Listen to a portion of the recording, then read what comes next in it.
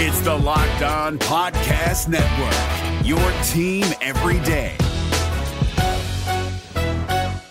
Kyle Krabs here, host of Locked On NFL Scouting. Join Joe Marino and me every day as we provide position-by-position analysis of the upcoming NFL Draft. Check out the Locked On NFL Scouting podcast with the Draft Dudes on YouTube or wherever you listen to your favorite podcasts. In 2002, Nate Kading earned the Lou Groza Award for the best collegiate kicker in the country. In 2003, the senior's field goal percentage improved by nearly 8 points. That's why Kading was considered an elite kicking prospect after graduating from the University of Iowa. It was good. I did the whole shebang. So I did the Senior Bowl, and I did the Combine, and I probably hosted maybe 6 or 8 different special teams coaches coming in for individual workouts to work me out in Iowa City. Even though Kading was a top-rated prospect who looked to go high in the draft, that didn't make the process any easier. It's definitely a nerve-wracking time. Do like a job interview every time those folks come in. But, I also had the feeling that my approach to it, I always kind of pride myself on taking an athletic approach and not being quirky and not having all these weird things. I felt like that would sit pretty well with, scouts and coaches. I also had a lot, for 2 years, I put a lot of good football on tape. Regardless of how he performed in the pre-draft process, Kading had been an elite college kicker with NFL potential, and that would be enough for a team to want him. As he referenced in an earlier chapter, Nate Kading was not a quirky kicker. He was an athlete, a state champion and captain in 3 sports in high school, as well as the Des Moines Register's Iowa High School Athlete of the Year. He was ready to compete, and the Chargers saw that. The same year the Bolts swapped Eli Manning for Phillip Rivers with the Giants, San Diego made Kading the highest specialist taken in the draft, with the 2nd pick in the 3rd round. Kading was a prospect with promise. Now he's a high pick with expectations. It's certainly expected of you for the teams using a really high draft pick like the Chargers did on me. So, and I knew that. That was the level of expectation that I had set for myself. Certainly, coming out of Iowa and having a couple years in a row of 90%-ish success rate on field goals, I knew that that's the standard I set for myself. And I, came in and expected literally to make every field goal that they put me out there to kick. Kading finished his rookie year kicking 80% on field goals. He would never finish below 82% during his next 8 seasons in San Diego. That's one way to make it in the NFL. Nick Lowery's path is another. Cut by 8 teams 11 times before I made it permanently in the NFL. 8 times by 11 teams, and yet he found a way to last. So did top kicking prospect and high draft pick Kading. It's one thing to be a great high school or college kicker. It's another to earn a start in the NFL. To make a professional career out of it, that's a whole other beast. In a game as violent as football, where top athletes fight tooth and nail for mere inches in an attempt to make the other physically submit, how is it possible that winners and losers, championships and dynasties can be determined by a kicker? It doesn't add up, and yet it's an essential element to the game I love. I've spent the past few years fascinated by these athletes and tracking down some of the best to ever kick a football in search of what makes them succeed. Over 10 chapters, I'll do my best to explain the kicker position and what I believe it takes to make a champion. I'm Cole Weinstein, and this is Locked On Presents Through the Uprights, Chapter 9, Making It in the NFL. In 1996, Lowery retired the all-time leader in field goals made and percentage. In 1978, he was just some undrafted kicker out of Dartmouth trying to make a roster. It helped me because there's a process, and it's part of growing up. It's part of distinguishing yourself from the juvenile dreams to the mature adult dreams of life. And mature adult dreams don't happen just because you want something. We all have an idea of something we want to be in life. That comes up against the real-life rejection, and how we deal with that is really fundamental, because if we see ourselves as being afraid that our dream will end, and then when we're cut the first time, as I was, that means I'm not good enough, well, good luck.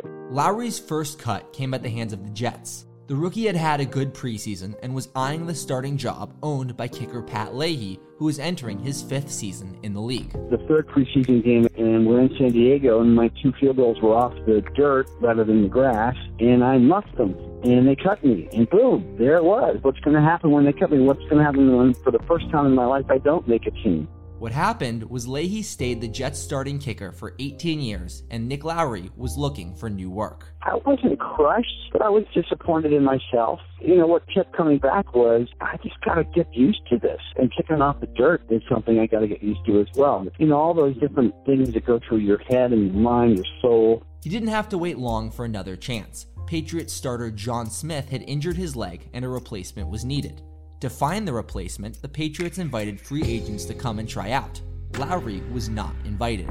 I borrowed a Volkswagen Bus and drove down with my friend David Coy with a bag of footballs and literally showed up at Foxborough. I didn't even know exactly how to get there. It's not like we had GPS. And I just knocked on the door and said, I think I'm better than the kicker you have, to the receptionist. She's like, okay. And like magic, Chuck Fairbanks, the head coach, stuck his head out and said, okay, I'll take a look at you. It was just miraculous. The fact that he even gave me that shot, that stuff would never happen today. Lowry was signed not too long after and got the chance to kick in 2 regular season games.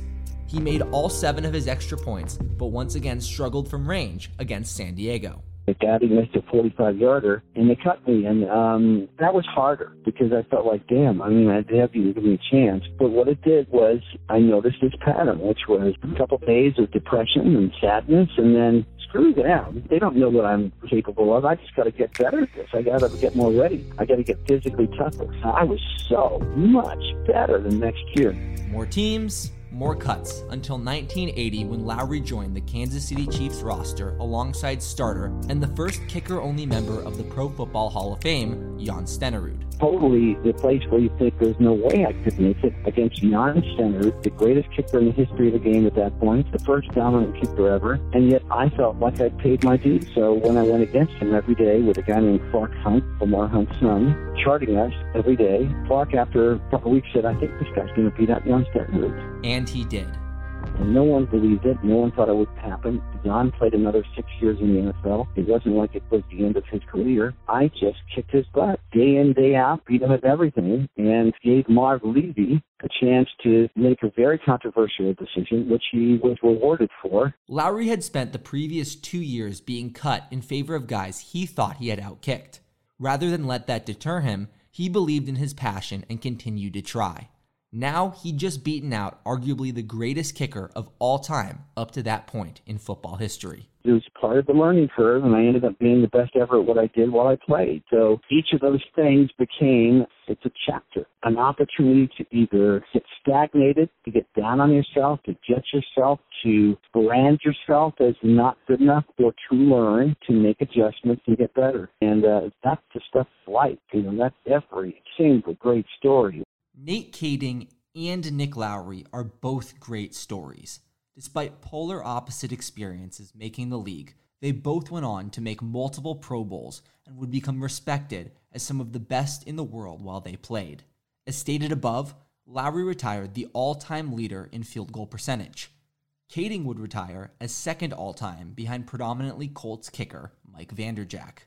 Kading and Lowry both stuck around in the NFL because they became assets. They worked hard to improve at their craft and made an impact when they were called to do so.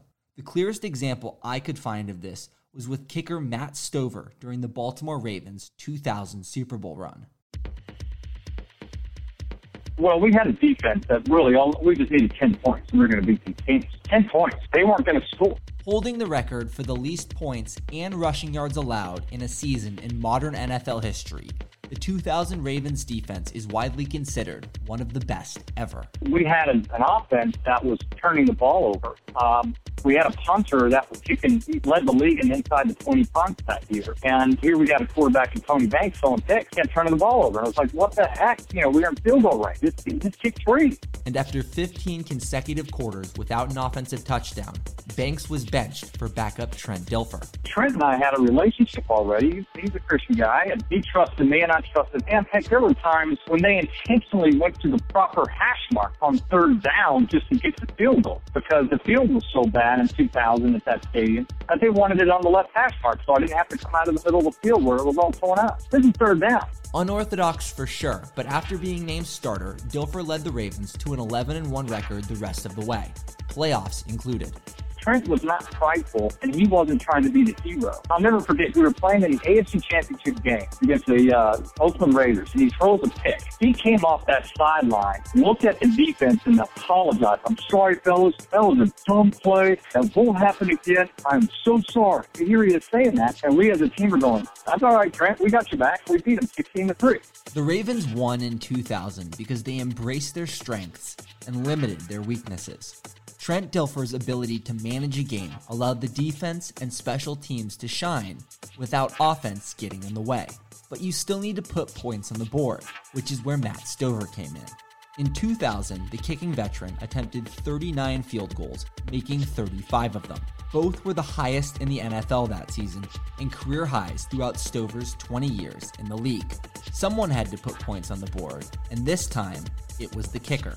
I wanted to be that guy that they can depend on. To me, that is a relational issue, not just a performance issue. And I wanted that relationship with the team. And that's how I carried myself on and off the field. And I gained the trust of my team in that fashion. But I also, of course, had to perform. But that was a critical piece on it because they never doubted what they were going to get on Sunday. And that didn't just benefit Stover's teammates. You know, I missed 3 field goals in one game in 2005. And we lose the game, but they all looked at me and said, well, so you got those out of the way. Let's go. It wasn't like they were panicking. I just had a bad day. And then I came back and missed 1 field goal for the rest of the year because that was the opening game of the season that year. Stover went 30 of 31 on kicks the rest of the 2005 season. He didn't let one of the worst games of his NFL career derail his season, in part because he knew his team had his back. I have more joy from the fact that I believe what my teammates think of me. And I don't want them to say that, yeah, he was a great kicker. And no, he was a great teammate. That's what I say about Ray Lewis. Yeah, he was a great player, of course, but, mostly he was a great teammate. If you're looking for the most comprehensive NFL draft coverage this offseason, look no further than the Locked On NFL Scouting Podcast. Join the draft dudes, Kyle Krabs and Joe Marino, as they go position by position through the NFL free agent class and into the star-studded crop of college stars who will be selected in the 2024 NFL Draft. If you want to know who your favorite NFL team should be adding to its roster, you need to check out Locked On NFL Scouting, available on YouTube and wherever you get your podcasts. Part of the Locked On Podcast Network, your team every day. In 2005, Stover had to look into maybe the most important relationship of his life, his family, and the work-life balance that came with it. I was so busy running around with my young kids, trying to do this, trying to do that, trying to be super dad, that I was doing too much. I didn't keep focused enough on my job at hand. My wife and I, who is my greatest partner in my entire life, and the biggest credit I give to my career is her, is that she looks at me and she says, we got to get some stuff off your plate. You got to just get focused in. And we put some boundaries around. As a fan, it's easy to forget the humanity of players. They aren't just a jersey you wear or a product on the field. They have lives and families, and like any working person in the world, need to balance things. That's a reality for many kickers trying to last in the league. It wasn't because football was our God that it was important at that moment. The family was just as important or more, and we actually ended up learning how to balance that. I think that's true, too, on how players handle stuff. Stover's career and success was due to the relationships he had with others, his teammates, his family, and his God. My faith gave me boldness. It didn't give me cowardness. It didn't make me into a wimp. It made me stronger. It made me put things into context. Failure is a part of life, and to embrace the failure and allow it to make you better. I think that's the way life should be. My faith created the foundation for my thought process of wanting the ball. NFL veteran John Carney agrees. Many of the kickers I've known throughout the course of my NFL career have had a strong faith in the Lord and that He has a plan for their lives, that's their foundation. They don't live their life by made field goals, missed field goals, but they have a stronger faith and a stronger foundation of who they are and what makes them. And it's not just putting on a helmet and performing on a field, but they're much more than that. And to keep things in perspective, this is a sport, and yes, it's a career, but it's not the totality of who they are. And that helps to keep things in perspective, to move forward and not get swallowed up by one play that happened during the course of a football game. Carney is 5th all-time in field goals made, just one spot above Stover. Both kickers were only able to achieve such high marks because they spent 2 decades playing in a league where longevity is key. They learned to take care of their bodies. You certainly have to make adjustments as you get older because of your age. As men, you get mid to late 30s, your testosterone production drops, harder to build muscle, and recovery time takes longer. So knowing that, taking that into consideration, you have to adjust your workouts in the course of the week. You move some of your tougher workouts earlier in the week to give you extra time to recover by game time. But aging as a kicker doesn't just mean a change in training. Sleep again becomes very important. What you're eating, you probably take some more supplements, vitamins, minerals, trying to keep your immune system strong, amino acids, BCAAs, whatever it takes, again, to keep the muscle repair strong and quick, making sure you get enough protein. So your diet's really important. Unfortunately, when you're on an NFL football team, you're fed well and you have the majority of the supplements available to you, which is fantastic. And I don't know any great athlete that's played into his late 30s or early 40s that has not made a number of adjustments in their training to make sure they're 100% on game day. 12-year NFL veteran and contemporary of Carney, Jeff Yeager, echoed Carney's commitment to his craft. I salute him because he really took care of his body better than most guys. To play that long, I salute him. Carney's commitment to the game and his body are what allowed him to play until 46, making him one of the oldest men to ever play in the NFL.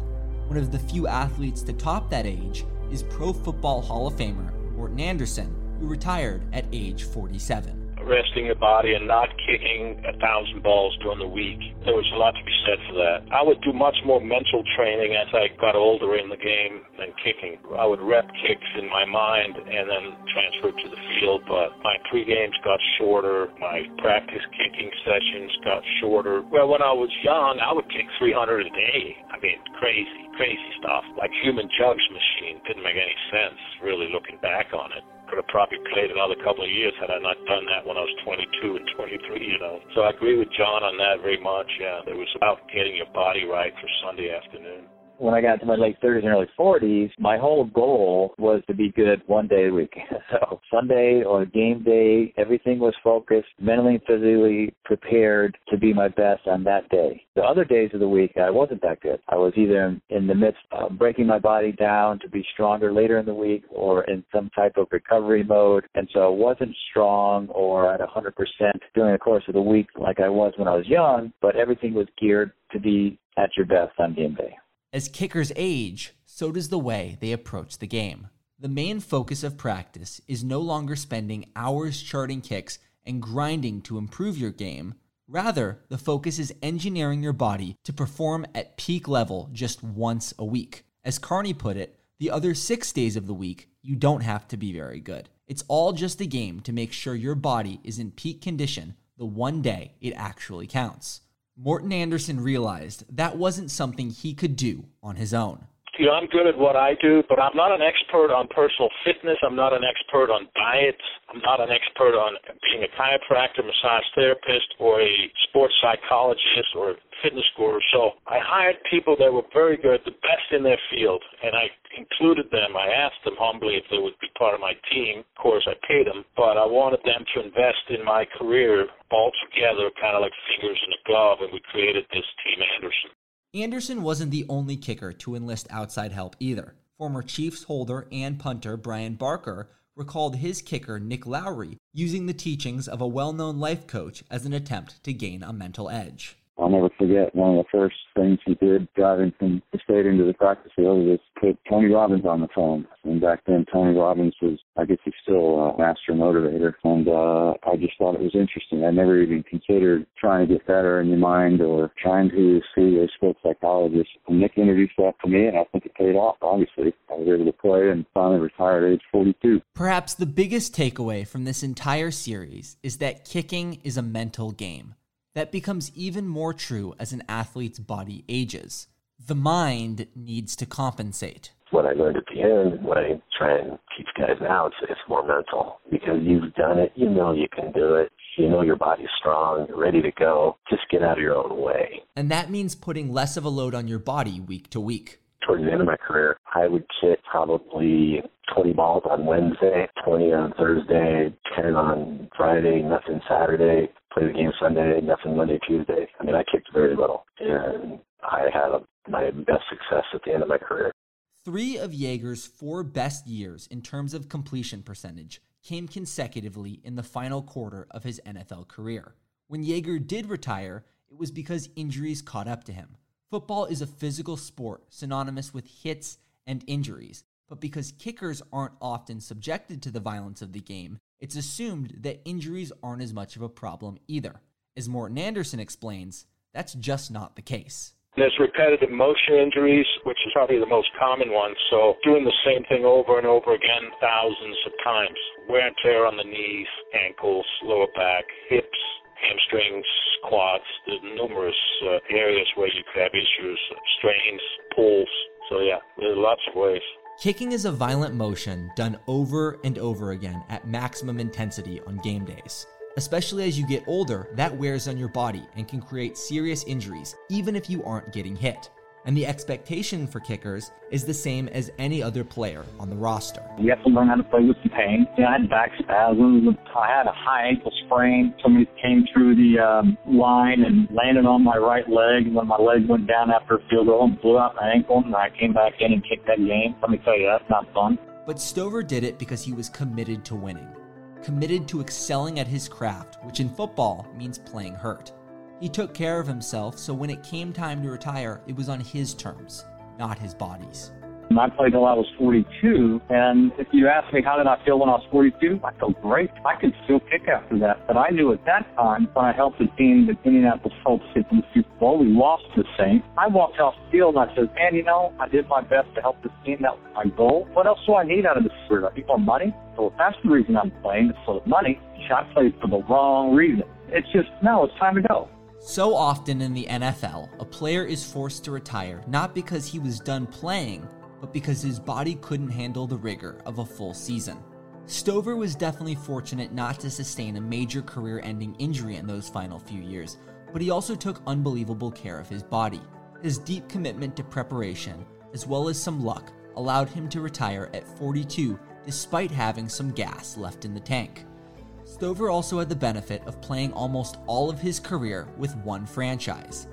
Aside from his rookie year on the 1990 Super Bowl champion Giants, where he didn't play a single game, and his final season on the Super Bowl losing 2009 Colts, Stover spent 18 years with one club.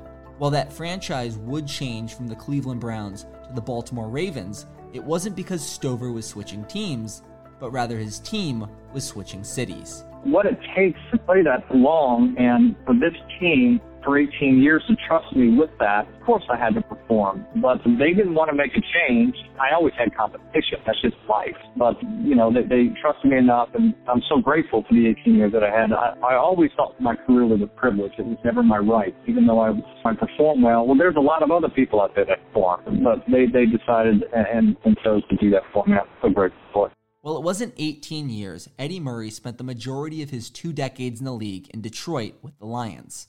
12 seasons to be exact. But in the spring of 1992, Detroit spent a second-round pick on his replacement, Jason Hanson, who would spend a record-setting 21 years kicking with the Lions. While Hanson's career was just beginning, Murray's seemed to be coming to a close. He was in his 30s with a declining field goal percentage after a hip injury in 1990.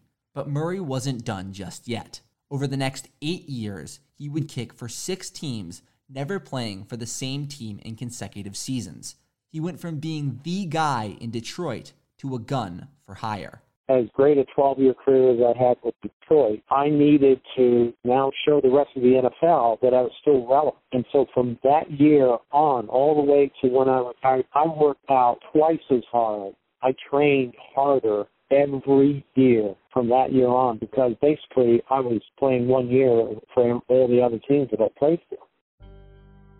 That meant constantly trying out for a chance to play on an NFL roster year in and year out.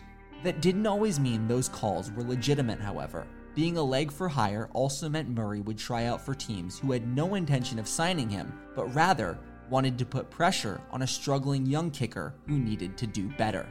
But every time there was a job and I got a call, I got the job. And it was because I was ready and prepared. A mindset essential to being a leg for hire, always looking for the next job. I went in there with a business approach. It's not just the big leg. It's also the scenario that you're talking about. Thriving on being in that competitive situation to try to show that you're the one that they should choose.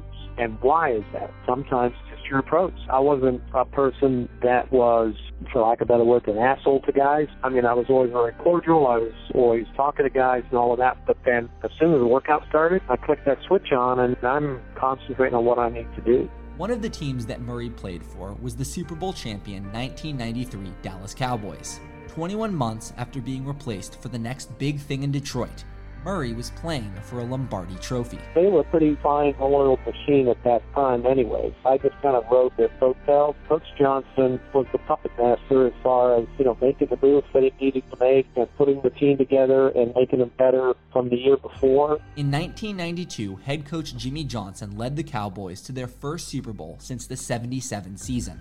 When Murray had arrived, Johnson and company were looking to repeat. Coach Johnson really strived for excellence at practice. Jimmy never beat these guys up, but, if we needed to be challenged at practice, he would always have a good scenario and work hard but not long. For an aging kicker, working hard but not long is the name of the game. You no longer have the luxury of a body that can kick hundreds of balls every day in practice. But what you do have is the experience and professionalism needed to know the right way to work on your mental and physical game while still being able to excel on Sundays. That's why Murray looks back on his 2 decades in the NFL with gratitude. You're either employed or unemployed, so to be one of those, when I first came to the league, one of those 30 guys that made an NFL roster as a kicker, I always used to say the hardest thing was keeping your job, not getting your job. So to play 20 years as a professional place kicker is very hard to do, as well as it's very hard to be a professional football player. It's a very elite group, and to be one of the kickers who have played as long as I did, I feel very fortunate. Which brings me back to Nick Lowery. After being cut 11 times by 8 teams and finally making a roster by beating out future Hall of Famer Jan Stenerud, his work had just begun. His nearly 20-year career happened because of his outlook on life and the game he loved, an outlook best explained by a portion of the 2005 Eckhart Tolle book, A New Earth. In the book, it talks about the life journey being about the choice in life between something that feeds the ego and feeds the spirit. And athletes today, and athletes always, are fed by the ego, not in a bad way, but the ego feeds identity as it develops. It feeds comparisons, which we need. How am I doing? How am I doing? As a kicker, gosh, there's no more position that seems, at least on the surface, to be more easily measured in terms of success or failure. So the ego plays that role for us, but the transition has to be then being able to identify what feeds our ego and what feeds our spirit so we keep growing once we've achieved some level of success. For Nick Lowery, that moment was his game winner in the 1982 Pro Bowl, detailed in the Game-Winning Kicks chapter. And then I'm in the locker room, it's such a high, you come through for your teammates. It's not the Super Bowl, but it's the Pro Bowl. And the Pro Bowl was a big deal back then. I remember as the cameras left, there were probably 20 television cameras in the room, and as they left, and the teammates left, and I'm getting dressed, and I'm thinking, what am I going to do to celebrate? Well, my buddy Bob Grupp, who was a Pro Bowl punter for the Chiefs the year before, and he was out there with me. I'll go have dinner with Bob, and that's great. But it really, the overwhelming feeling, even today, all these years later, is how empty it was. And I remember at dinner thinking, this really doesn't feel like that Hollywood experience. What's missing? What is missing? Lowry hadn't yet learned to feed his soul. It became really clear. Well, my goals needed to include not only kicking the game-winning field goal and being a hero and being the best at what I did, but sharing it with my family, sharing it with my friends. If you don't include that, you are absolutely charting a course for ultimate disappointment. Nick Lowry is not only the perfect example of how hard making the NFL as a kicker can be, he also exemplifies what it takes to stay in the league. You need to feed your soul and find fulfillment in the grind of being an NFL kicker.